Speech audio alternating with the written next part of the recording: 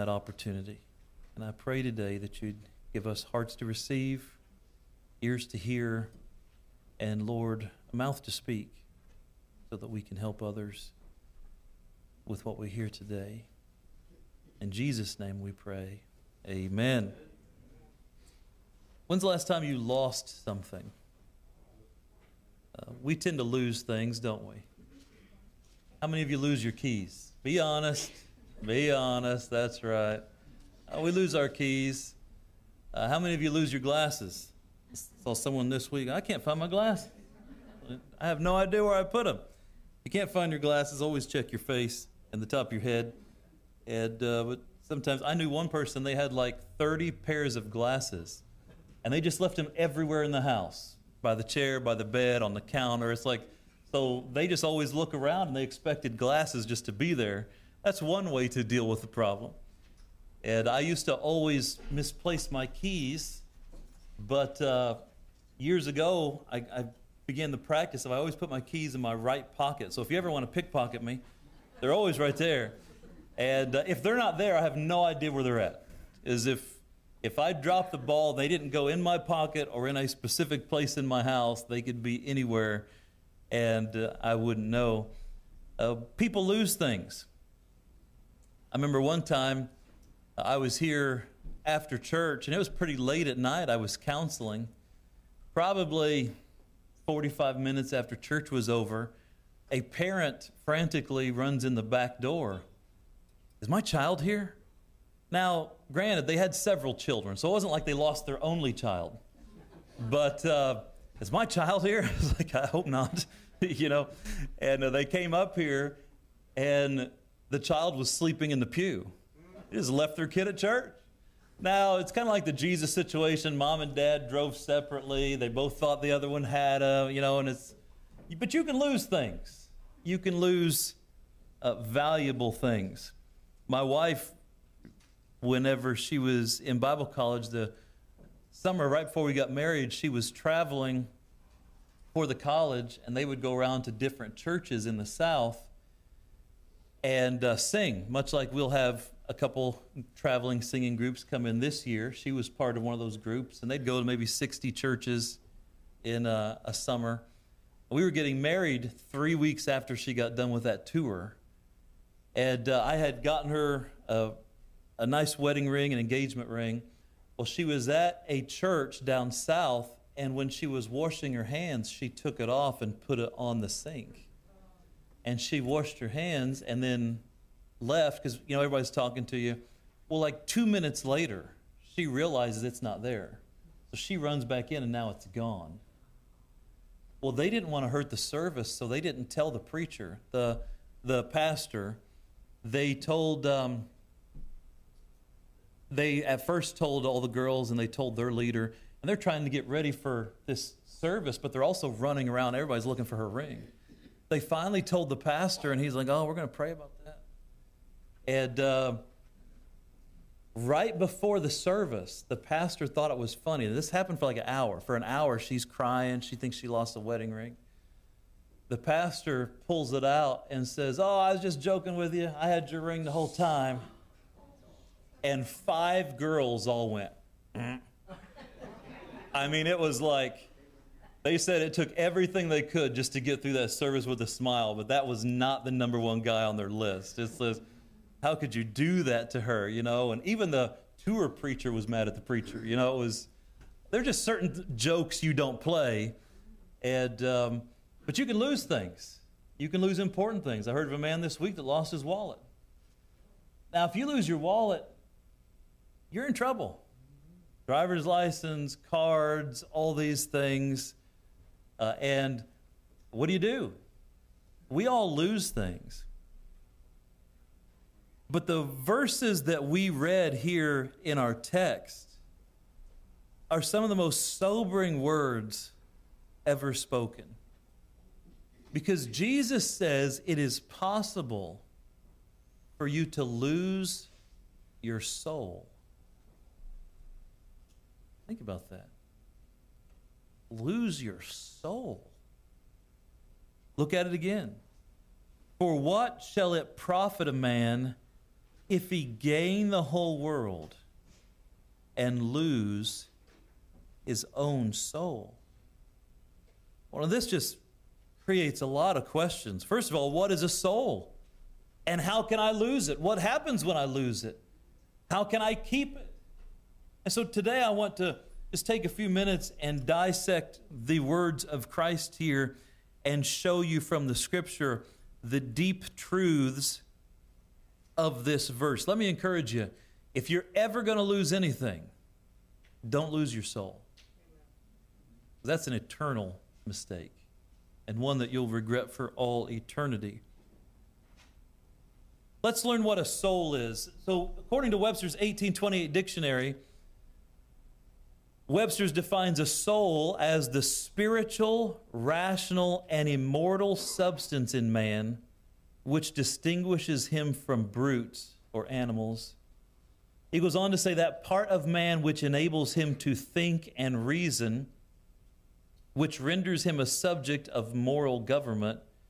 The immortality of a soul is a fundamental article of the Christian system.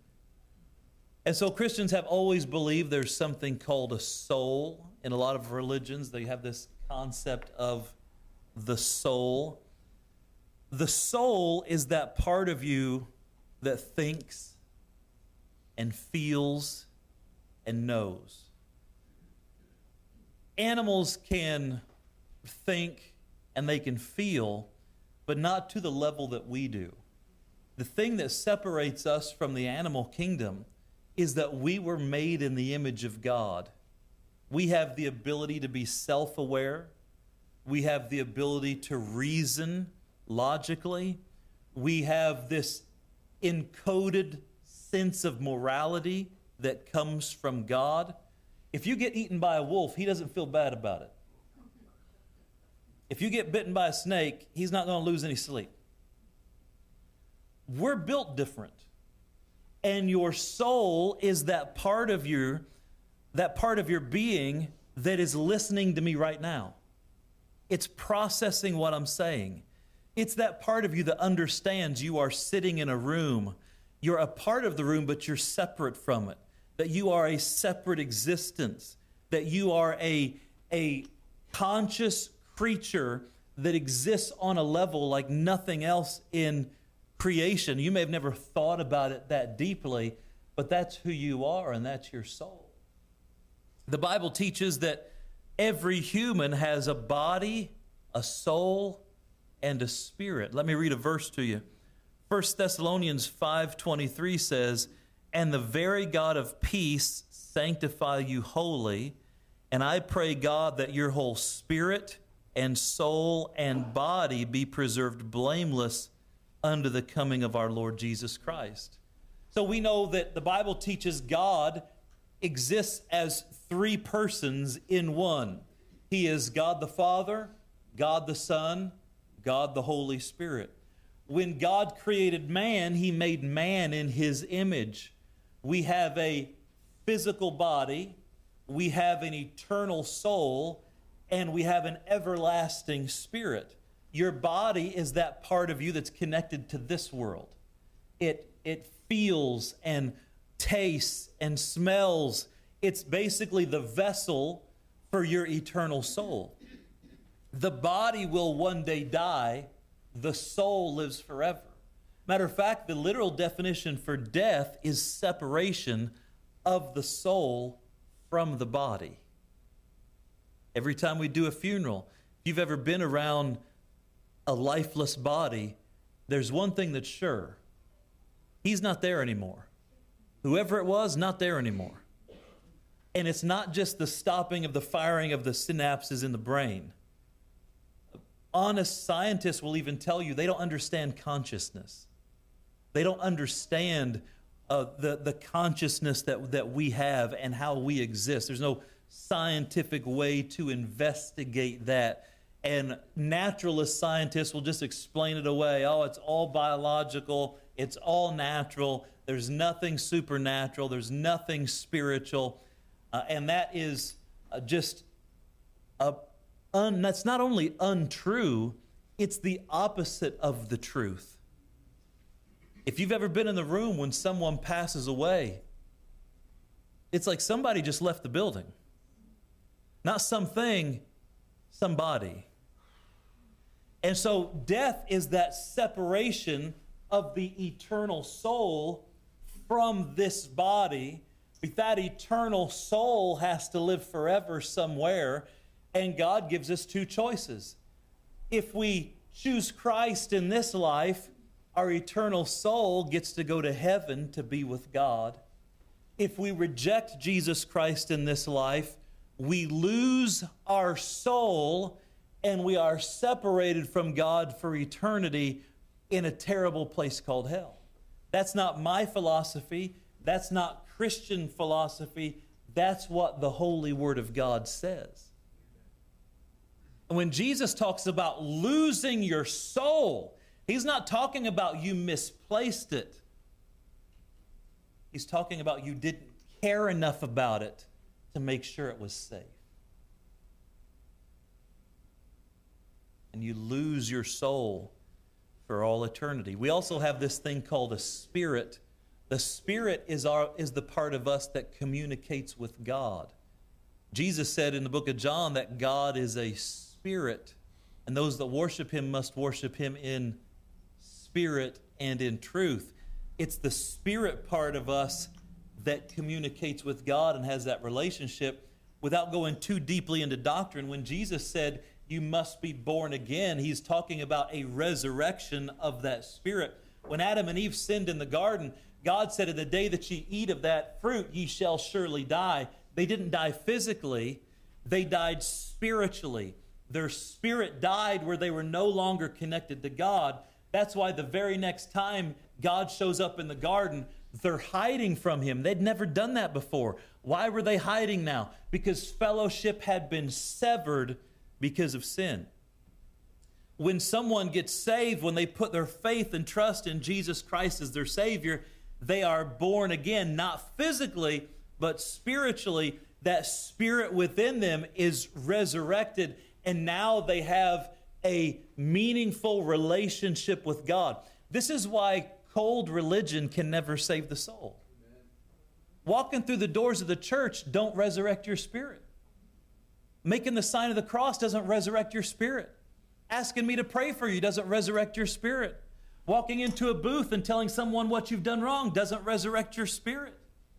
Doing all the things you could do, traveling to Tibet and going to the top of a mountain and praying in a 1,000-year-old monastery doesn't resurrect your spirit. There is only one thing possible of restoring our relationship to Almighty God, and that is faith in Jesus Christ. And just like Jesus Christ died on the cross for our sins, He was buried, and then what? He rose again. The resurrection is a powerful truth that God is going to resurrect us spiritually to live forever with Him. Amen. Jesus said, some of you are going to lose your soul. That's scary, isn't it? It'd be a scary thing to lose the soul. The soul exists forever. Jesus Christ explains that a soul can be saved and a soul can be lost. Look at the next verse, verse 37. Or what shall a man give in exchange for his soul? Is there anything that's worth changing your soul for? I remember when I was young, and this has been a practice more quietly throughout the ages, and they still do it in some countries where demonism and all of that works, but this concept that you can make a deal with the devil, that you can trade your soul for some benefit. There are still places down in Haiti, there are still places down in South America where there are tribes who worship devils, and they will literally be praying and doing rituals to make deals with demons to give them some supposed supernatural ability. I remember when I was a kid, I was reading the inside of CDs first came out. You know, that was a big deal. Some of you kids, we're going to have to explain to you what a cassette tape is one of these days, you know. And CDs first came out, and I remember I was looking at the front of this CD, and I would like to thank the devil. This is a musician. I would like to thank the devil. I'm like, excuse me? Oh, yeah. Yeah.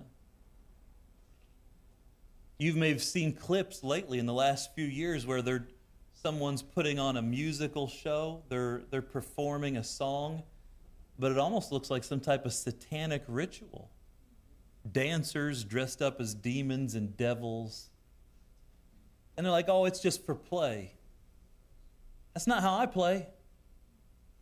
That's not how normal people play. This concept of what would you give in exchange for your soul, it doesn't just mean making a deal with the devil. But if the devil ever does go down to Georgia looking for a soul to steal, just make sure it's not yours. Some of you don't get that reference. But Johnny won, amen? And so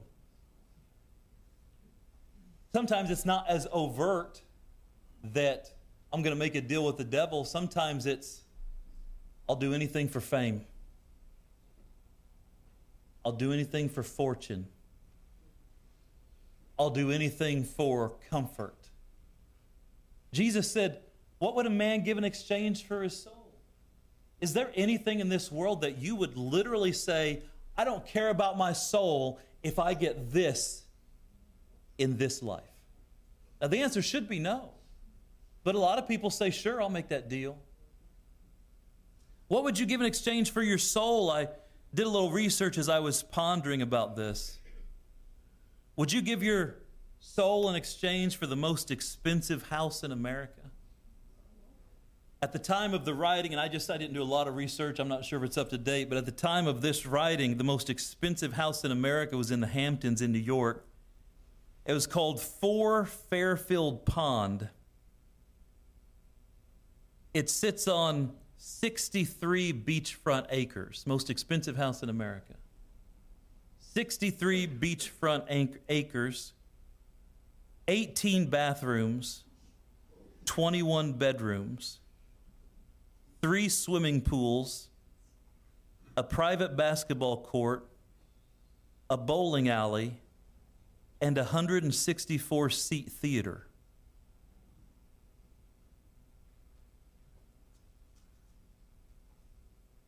It has a 91-foot-long dining room, a pool room, 2 tennis and squash courts, and its own power plant. And it has a garage that parks 100 cars because they have a collection of some of the most expensive cars in the world. $250 million for a house. Would you exchange your soul for that? If you did, you'd be a fool. Some people would. What about fame? On all the top lists of the most famous people who've ever lived, Jesus Christ is number 1 for obvious reasons. Even in secular lists, honest people put Jesus Christ as number 1. But who are the other most famous people in the world? There was a man named Elvis Presley. For some of you kids, he lived around the time of Moses. And he crossed the Red Sea with... By 1977, he sold over 500 million records. The Guinness Book of World Records says he's the best-selling solo music artist of all time. He was the king, they called him. He would walk into places and women would faint. But it didn't work out too good for Elvis. He died at the age of 42 of a heart attack. Many people believe it was drug-related. Famous man in the world at the time. He died a young man in a terrible death. Did you trade your soul for fame? If you did, you'd be a fool. But there's someone even more famous than that. It's said that the number 2 most famous person, and on this list that I was looking at, he was ahead of Gandhi, he was ahead of Muhammad, he was ahead of Buddha. On the list I looked at, the most famous man who ever lived other than Jesus Christ up to this place was a man named Michael Jackson. They said he could go anywhere in the world and he had fans that would just line up forever. It is estimated that at the time of his death, he had 4.8 billion fans in the world. But it didn't work out too good for Michael Jackson. The end of his life was a mess. He ended up dying, they say, of an overdose. You see, what happens when you study the lives of people who exchange what is best for fame, and fortune, and notoriety, and this world's good, it always ends up being a bad trade. I took a man out to lunch, a local businessman. He had over $50 million in properties in southern Rhode Island. And he sat across from me and wept like a baby because his life was so terrible. Another man who had over $100 million worth of property and assets in Rhode Island lived in a gargantuan mansion right on the water. Cars, full-time staff. His own kids wouldn't even come and visit him at Christmas. Waiting for him to die. See, dear friend, if you exchange your soul for this world's goods in that way, that is always a foolish mistake. Jesus said, what will a man give in exchange for his soul? What about money? Everybody loves money. The world's richest man, do you know who he is? Elon Musk. They say he's worth anywhere from 240 to 220 billion given the day. The day that the article that I looked at, that day he was worth $277 billion. Now, it's hard for us to understand $1 billion. 1 billion is 1,000 million. So think of it this way. 1 billion seconds is 32 years. 227 billion seconds is 7,264 years. If you spent $1 of his money every second, it would take 7,000 years to spend it.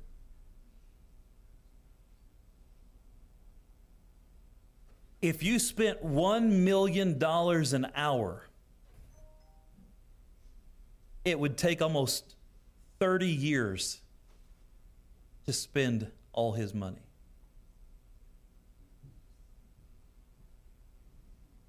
Let me tell you, dear friend, if you were to exchange your soul for $227 billion, you'd be a fool.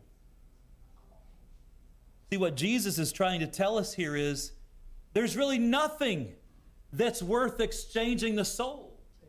What would you exchange your soul for? What is worth eternal separation from God? What is worth eternal torment? What is worth where the worm dieth not? That's the conscience gnawing at you for eternity. All the things you should have done, all the things that you knew to do but you didn't, all the times you rejected Christ, all the times you heard a sermon like this and said no. For eternity, the memories burrowing in your mind like a ball of worms, never quitting, while your soul is being feasted upon by eternal flames, never to stop, never any relief, never, never, never. There is no reason to exchange your soul. And there is no good deal. But I've seen people quit on God for a good job. I've seen people turn their back on God for, what are my friends going to think? I've seen people not get saved because they were worried about what their friends would think when they were around. I've seen people say, well, if I got saved, my family would be upset at me.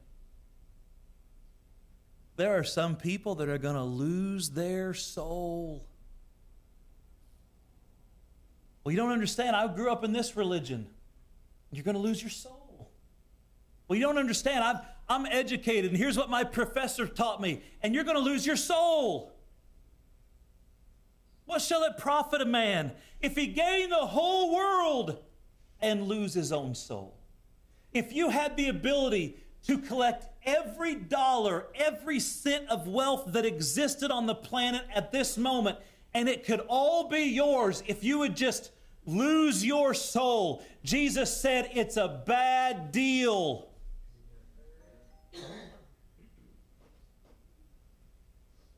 There's nothing in this life worth losing our soul over. There's nothing in this life worth exchanging our soul. And the Word of God is able to save our souls. John chapter 1, verse 21 says, the engrafted Word which is able to save your souls. See, if you want to save your soul and not lose your soul, it's the Word of God that shows you how to do that. It's God's Word that gives you the roadmap to heaven. This is what you need to believe. And thankfully, I can tell you from the Scriptures, there's no action. There's nothing you have to you don't have to travel anywhere. You don't have to give a certain amount of money. You don't have to join some specific religious system. You don't have to become a certain thing to earn your way to heaven. The truth is, heaven is a gift of God. Let me show you some verses. Look at Ephesians chapter 2. Ephesians chapter 2.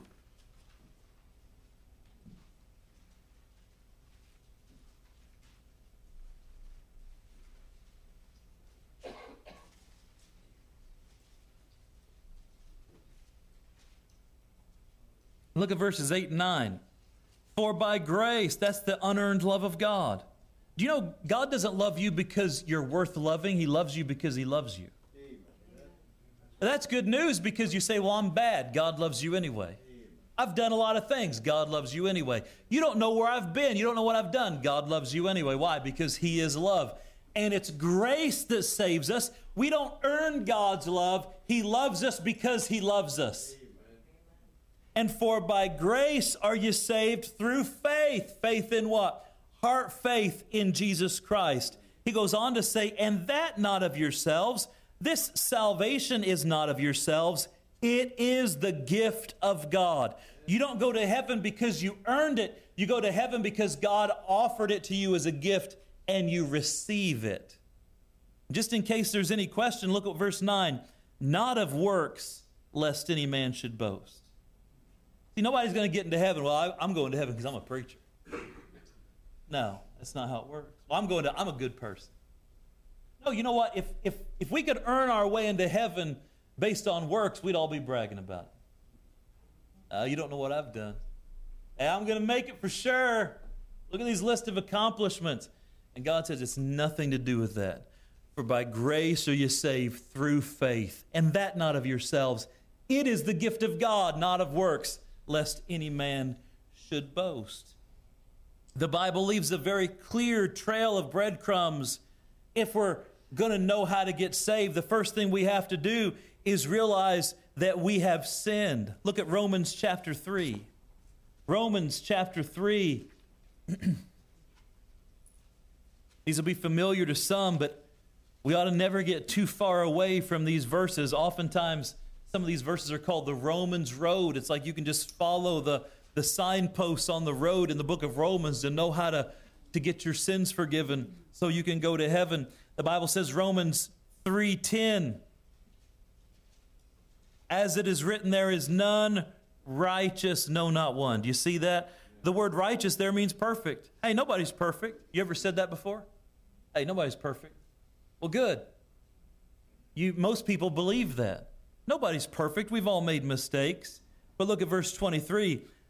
Why is nobody perfect? For all have sinned. A sin is when we've broken God's law and come short of the glory of God. The glory of God's talking about heaven. Because we've sinned, because nobody's perfect, we're not good enough to go to heaven. I can't earn my way there. I've already blown it. If I never did anything else wrong again from this moment, which is impossible, I've got 46 years full of sins that are still there. And only through accepting the sacrifice of Jesus Christ can all my sins be washed away. We see our sinful condition. And we see the terrible price. Look at Romans chapter 6. Romans chapter 6. And the great verse 23. The Bible says, for the wages of sin is what?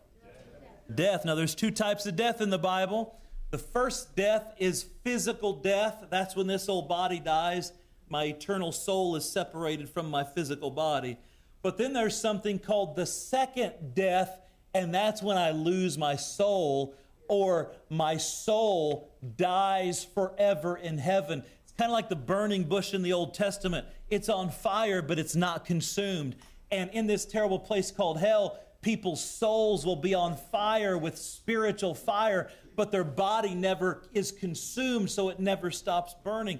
I know that's a terrible concept, but I've got to tell you the truth. It's in the Bible. Hold your place here and look at Revelation chapter 21. Let me show it to you. Revelation chapter 21.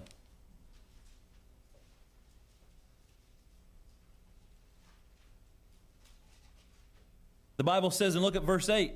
The Bible says, but the fearful, those are people who are too afraid to get saved. Well, what are my friends going to think? What's my family going to think? What's it going to cost me? What's this? What's that? They're too fearful to get saved. The unbelieving, these are people who just say, I don't believe that. Maybe they say, I'm a man of science. I'm a logical man. I've got several degrees.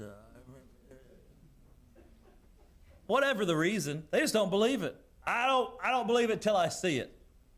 Oh, we could disprove that real quick in your life. The unbelieving, the abominable, these are people that are involved in such terrible sin. They're so deep in sin doing terrible things they couldn't care less about going to heaven. Murderers, these are people with hatred in their heart. They don't want to get saved. They've got too much hatred, too much anger, too much bitterness. The whoremongers, these are people involved in sexual sin. They're having too much fun. I don't need to go to heaven. I'm having a party down here. For a while, perhaps. But even in this life, that gets old real fast. Look on what it says, sorcerers. There's two elements to sorcery. Number one is witchcraft. All the demonology, the talking to the dead, the voodoo, the witchcraft, the paganism, all these types of things that deal with spirits and all of that. The Bible calls that sorcery. What's interesting, though, is the word here for sorcery comes from our word that means pharmacy. In almost every type of occult, there is a drug element. And drugs and wickedness go together. And so here it's also talking about those who are on drugs. They don't care about going to heaven. They're worried about their next fix. And idolaters, these are people with other gods. Oh, I don't believe in Jesus. I believe in fill in the blank God. Notice what it says, and all what? Liars.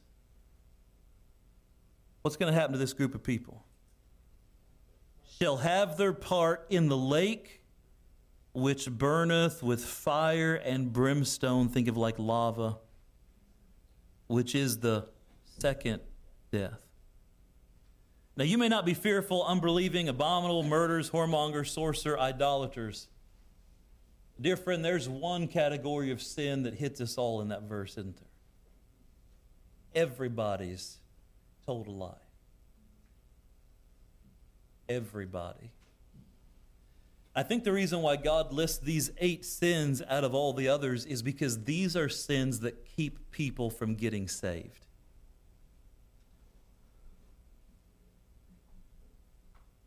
So the Bible says, unless I were to do something about my sin because I've told a lie, I have this reservation. When my body died, my soul had this reservation to go to this terrible place called hell. Look at Revelation chapter 20, just the chapter before this.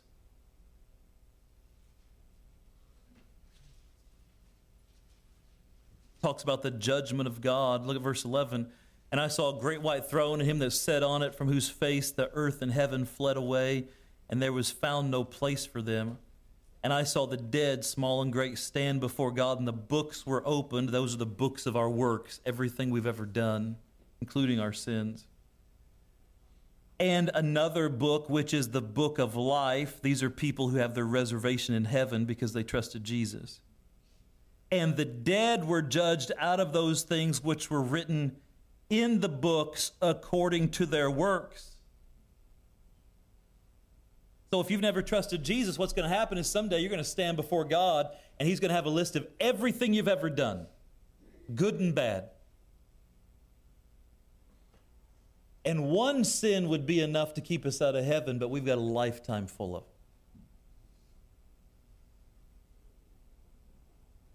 Look what he says, verse 13. Everybody's going to have to go to this judgment who's not already in heaven, not already saved.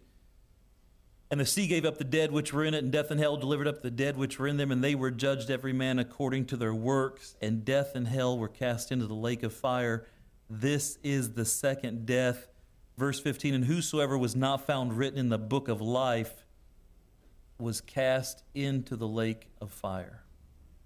So in this book of life, it contains the names of those who trusted Jesus Christ in this life. If your name's written in the book of life, you never have to go to this terrible judgment in verse number 20. But if your name's not written in the book of life, you'll be at this judgment, and you'll be judged out of everything you've ever done. And this awful thing called the second death. Say, preacher, why are you telling me that today? I came here to get encouraged. I got enough problems. I don't need to learn about this. Well, sometimes you got to learn how bad it is before you learn how good it gets. And the good news is that Jesus Christ did everything possible to keep you and I out of this terrible place called hell. John 3:16, for God so loved the world. What did He do? That He gave His only begotten Son. Why? That whosoever believeth in Him should not perish. That means die and go to hell. But have everlasting life. That means go to heaven. God loves us. God did everything possible to keep us out of this place called hell. Jesus Christ paid the price, our eternal price for us to go to heaven. Jesus Christ died on the cross, not for His own sin, but for your and mine. And in a supernatural way, when Jesus Christ died on the cross, God took all of my sin and all of your sin and the sins of everybody who ever had lived and everybody who ever would lived, and He placed them spiritually upon Jesus Christ. And Jesus Christ suffered and died on that cross, paying the debt for every sin that had ever been committed. And then before Jesus gave up the ghost, He cried, "It is finished. The debt is paid." Amen. But some people don't know their debt's paid. And some people haven't accepted Christ's payment. Look back at Romans 6:23. For the wages of sin is death, but the gift of God is eternal life through Jesus Christ our Lord. Isn't that a blessing?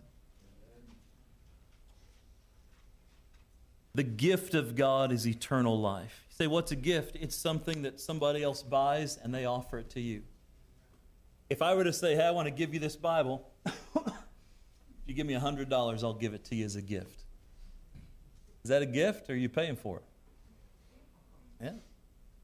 If I said, hey, I want to give you this Bible as a gift. If you wash my car, detail it, clean it out real good, I'll give you this Bible as a gift. Is that a gift or did you work for it? You worked for it. If you don't think you're working for it, I got a deal for you later. You can, I'd like to give you a gift. What if I said, like my friends did, this Bible was a gift? Like a $200 Bible, I couldn't afford it. Some friends got together and gave me this Bible. What if I paid for this Bible and said, I want to give it to you as a gift? All you have to do is accept it or reject it. See, a gift has to be received. And Jesus Christ comes to you today and says, I've paid for eternity. I've paid for every sin. I want to take you to heaven with me. What's it going to cost me? It's a gift. All I have to do, it's a gift. So Jesus holds out salvation to everybody here and those listening online. He holds out salvation this morning. And everybody listening has to either say, thank you, I need that. Or they'd say, no thanks, I don't want that. Many of you have already said yes, and you've received that gift long ago. Salvation is a gift. Let me show you last verse, Romans chapter 10.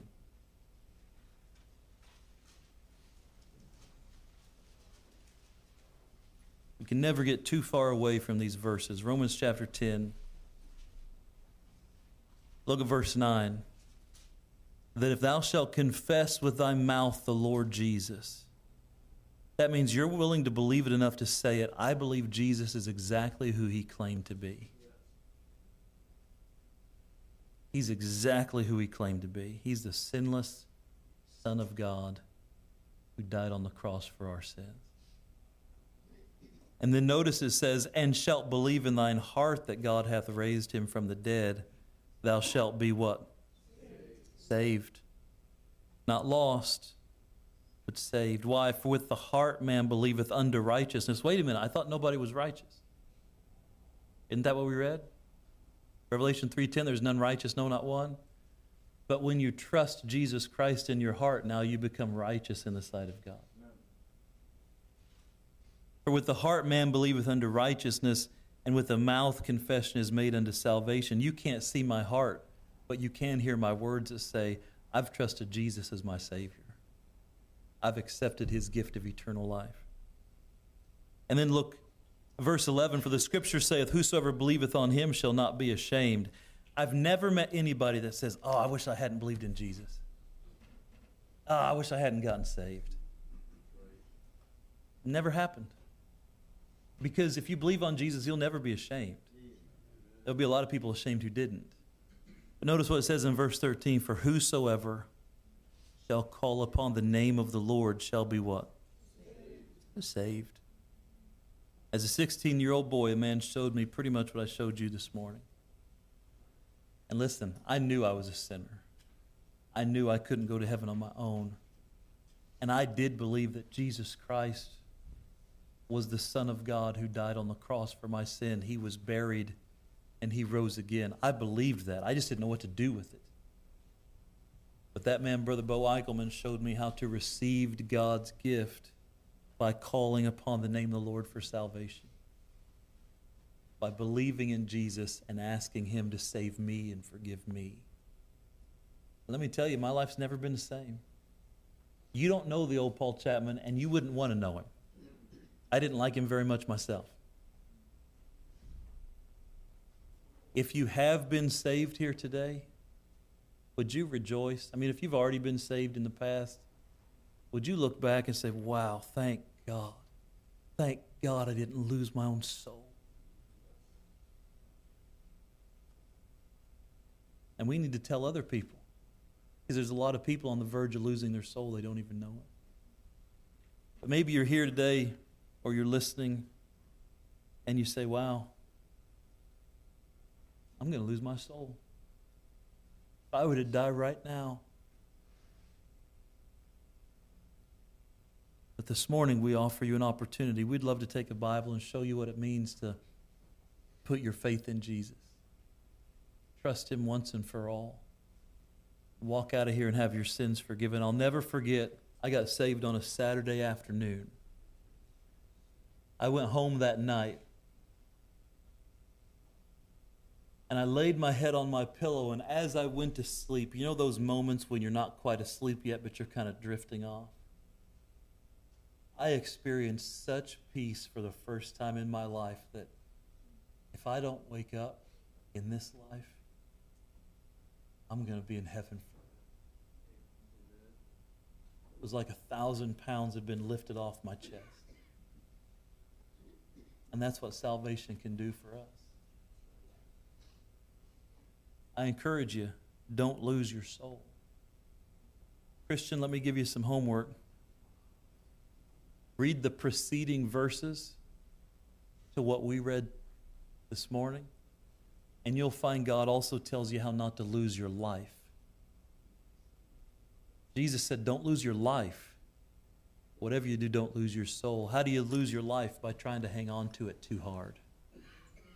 It's got to be my way. I'm going to figure it out. I'm going to do it. I'm not going to listen to God. It's going to be my way. What happens is when you try to live that way, it's like trying to hold on to a handful of sand. The tighter you squeeze, the faster it dribbles out between your fingers. Jesus said, he that keepeth his life shall lose it. But he that loseth his life for my sake in the gospels, the same shall find it. You know how you save your life? By giving your life back to Jesus. Jesus saves your soul, but he also saves your life by giving it back to him. Let's pray. Lord, thank you for what we've heard today.